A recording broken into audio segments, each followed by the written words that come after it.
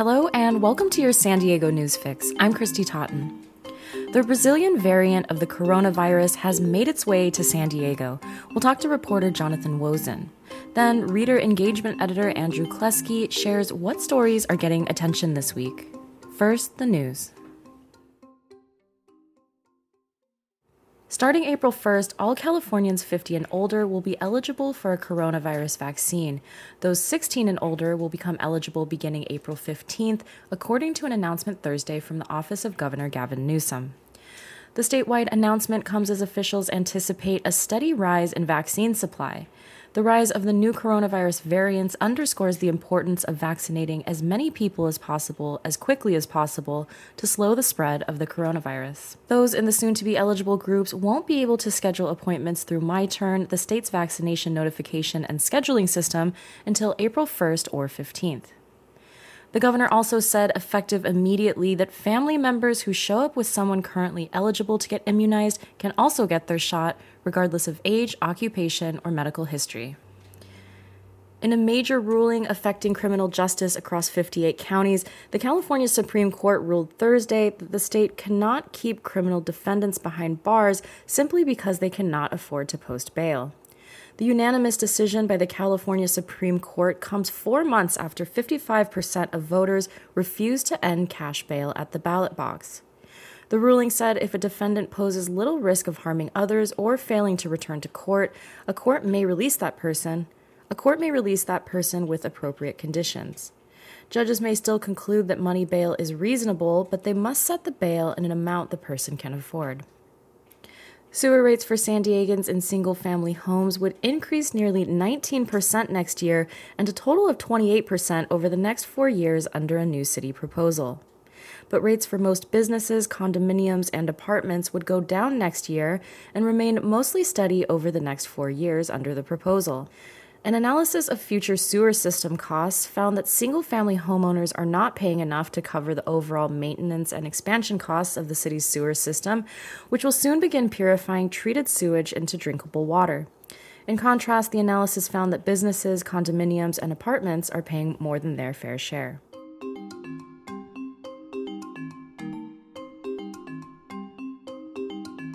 "18 regions nationwide have detected the Brazilian variant of the coronavirus, and now San Diego is one of them. 2 people have tested positive for the variant, which can reinfect people who have already had COVID-19. One case is a person who recently entered the country from Mexico and is not a local resident. The second person lives in the area. Jonathan Wozen is the biotech reporter at the UT. Jonathan, what do we know about the Brazilian variant, and how did it get here? It's a good question. So, this is one of a whole lot of variants of the coronavirus that have emerged from the fact that so many people are infected throughout the world. And the virus, like any virus, changes, it mutates. Some of those mutations help it, some of them hurt it. In this case, there seem to be mutations here that help the virus, that help it infect cells, and that make it a little, at least a bit more resistant to certain parts of the immune response. I think we're still learning more about exactly where at least one of these individuals acquired the virus, because this is somebody who was living in San Diego and hadn't been traveling. So they must have gotten it from at least one other person and potentially more people. So there does seem to be a bit of community spread here. The thing about these variants is that to find them, you have to do sequencing. So we do more sequencing in San Diego than other parts of the country, which is probably one of the reasons why we've found it, not necessarily that this is a hot spot. So, as people are moving around the world, they are taking the virus with them. And so UK variants end up in places outside the UK, and the same with South Africa, and the same with this particular Brazil strain as well. What is the situation in Brazil right now? What are they experiencing? So they are seeing large numbers of reinfections, even after surges they had back in December. They're seeing places that were hit hard are being hit hard again. And that may be because the immunity that those people had was to a different strain of the virus than this strain that's now dominant there and becoming increasingly prevalent throughout Latin America. I don't think we have precise numbers really, because there's not enough sequencing to pin that down. But it does seem like, you know, the virus has mutated in ways where a few important pieces on its surface have different shapes. And so the immune system is really specific to certain structures. And so as those structures change, then an immune response might be less effective. The two people we're talking about in San Diego had pretty mild disease. They didn't go to the hospital. They recovered, on their own fairly quickly, is what we heard from the county yesterday. And, there is some evidence that the vaccines that are currently out there should provide some level of protection. So the Johnson & Johnson vaccine was actually tested in Latin America and was, I think, 66% effective. Your typical flu shot is between 40 and 60. So the basic message here is still that we need to vaccinate as many people as quickly as we can, and that the public health guidelines we're hearing, for preventing any strain of COVID, as far as wearing masks and social distancing, are still, good things to be abiding by, and this probably just underscores that. Kind of like how we saw the pandemic unfold in Europe before it reached us, do you think that the state of affairs in Brazil could be our future? Well, it doesn't have to be. It certainly doesn't have to be. And I think if you look at our vaccination numbers, we've vaccinated the vast majority of San Diegans 65 and up, who are the people who are most likely to die from COVID-19. The county shared yesterday during their weekly press conference that I think about 98 plus, more than 98% of seniors in the South region of San Diego have been vaccinated. And that's a community that's been much harder hit by the pandemic. So, our rollout is still one of the, we're still among the top counties in the state in terms of vaccinating a share of our population. And since we do expect vaccines to provide some protection against the variants, especially against severe hospitalization and people potentially dying, I don't see any reason that we have to see major surges as long as we're getting our shots on time and still exercising some caution in terms of wearing a mask and avoiding large indoor gatherings right now. So the vaccines do currently protect people from the variants. I mean, somewhat. Are the vaccines being modified to be more effective against new variants? Yeah, I mean, some of that's already happening. So I believe in late February, Moderna announced that they had tweaked their vaccine design to work against the South African variant.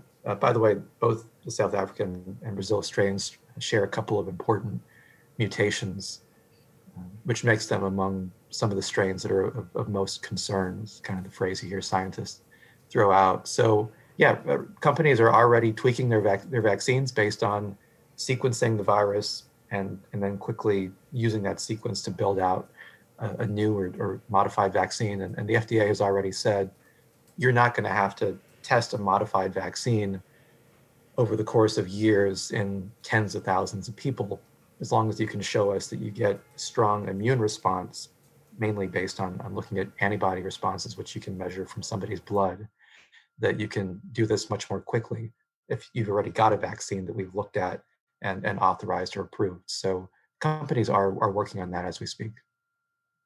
And so with this new variant, is there anything new we need to be doing to protect ourselves? There's nothing new, but I think it does underscore the importance of all the old things that we're probably tired of hearing.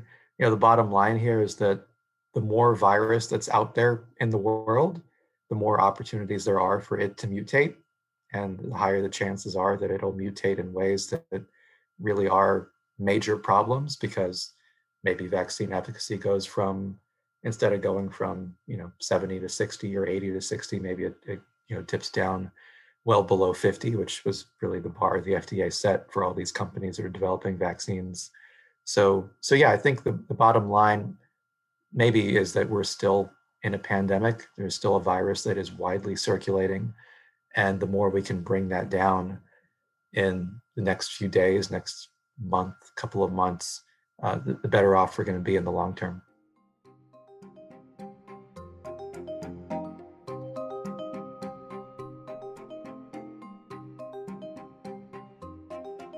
Let's turn to opinion.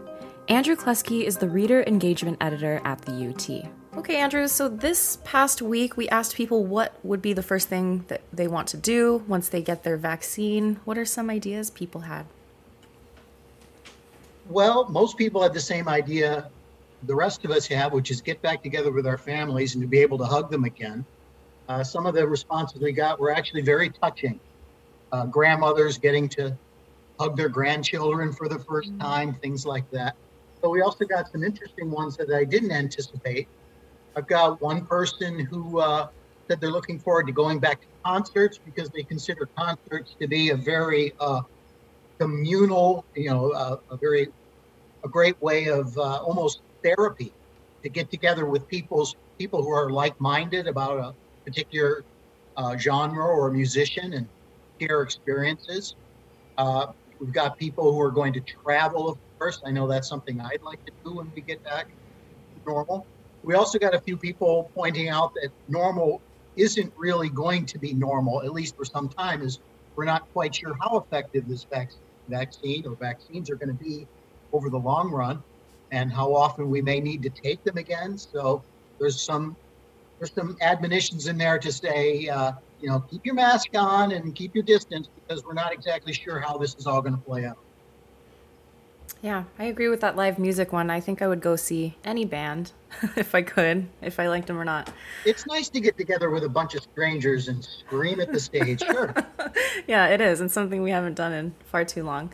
Okay, so what is our Yours Say question this week?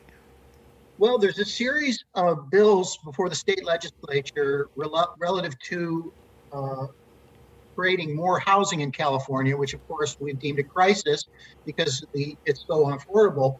And there's just not enough stock being built to change that. So these 6 bills are aimed at that. And the one we focused on primarily is a bill that would, for all intents and purposes, eliminate the restrictions on single-family properties, single-family parcels. And of course, that's not going to be controversial at all because nobody minds having a 4-unit apartment building put up next door to their single family house. So we're asking people how they feel about that. Do they think it's going to be a workable scenario? And we'll see what we get. I think we'll get both sides of the argument. There are those who think, the single family residence is becoming a thing of the past in California. If we want to make sure we can squeeze in all the people who can't afford one of those crazy overpriced single family residences. But then there's going to be those people on board who already have a home and are thinking, I shouldn't have to give up my privacy and the contract I made with the city and the community that my house would be in a single family neighborhood for the rest of my existence. And there's also, I think, going to be some people pointing out that if there's no such thing as single family residences, then only the rich will have single family residences. That's not really fair either, is it? That, millionaires and billionaires, they get to live in a house, but the rest of us just have to eke out a living in apartment buildings. So it'll be a very interesting take. Yeah, I'm looking forward to it. Definitely passionate arguments on both sides. And I just wanted to mention we do plan to dig into these 6 bills as an editorial board. So I'll let our listeners know about that when they're ready. What else have letter writers been writing to you about this week? Well, big issues include the border. There's quite a crush across the border right now. It is that time of the year when border crossings spike. But that in combination with a new president has caused a lot of people to speculate on what that means. People are looking at local issues, including the Ash Street purchase that is becoming to look like more and more of a debacle, and people want answers. People are asking for more investigation and how that came together. And just the usual complaining and bickering about the various things that go on in our lives every day. Have you gotten any letters about housing the migrant children at the convention center? That's one big issue. We've got some people who see it as a great idea. We did an editorial pointing out that this really is a good example of government working together to solve a problem. So we've got some people making that point as well, saying it's good that, the convention center is empty right now anyway. Why not use that as a facility for migrant children that are, stuck at the border? But then there are those that think that it's not a good sign that we would give that much care and attention to non-citizens. And their concern is, well, didn't we just tell all the homeless that were living there that they've got to leave? And now we're putting in non-citizens. So the optics of that doesn't really work for them. I hadn't thought of it that way. And so I guess finally, Andrew, if somebody wants to send you a letter or somebody wants to submit a response to your say, what do they need to know and where should they send their response?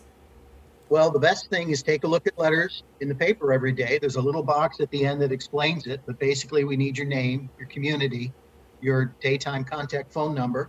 You got to keep them to about 150 words or less, and keep it civil, keep it accurate, be thoughtful, and send it to us at letters@fduniontribune.com.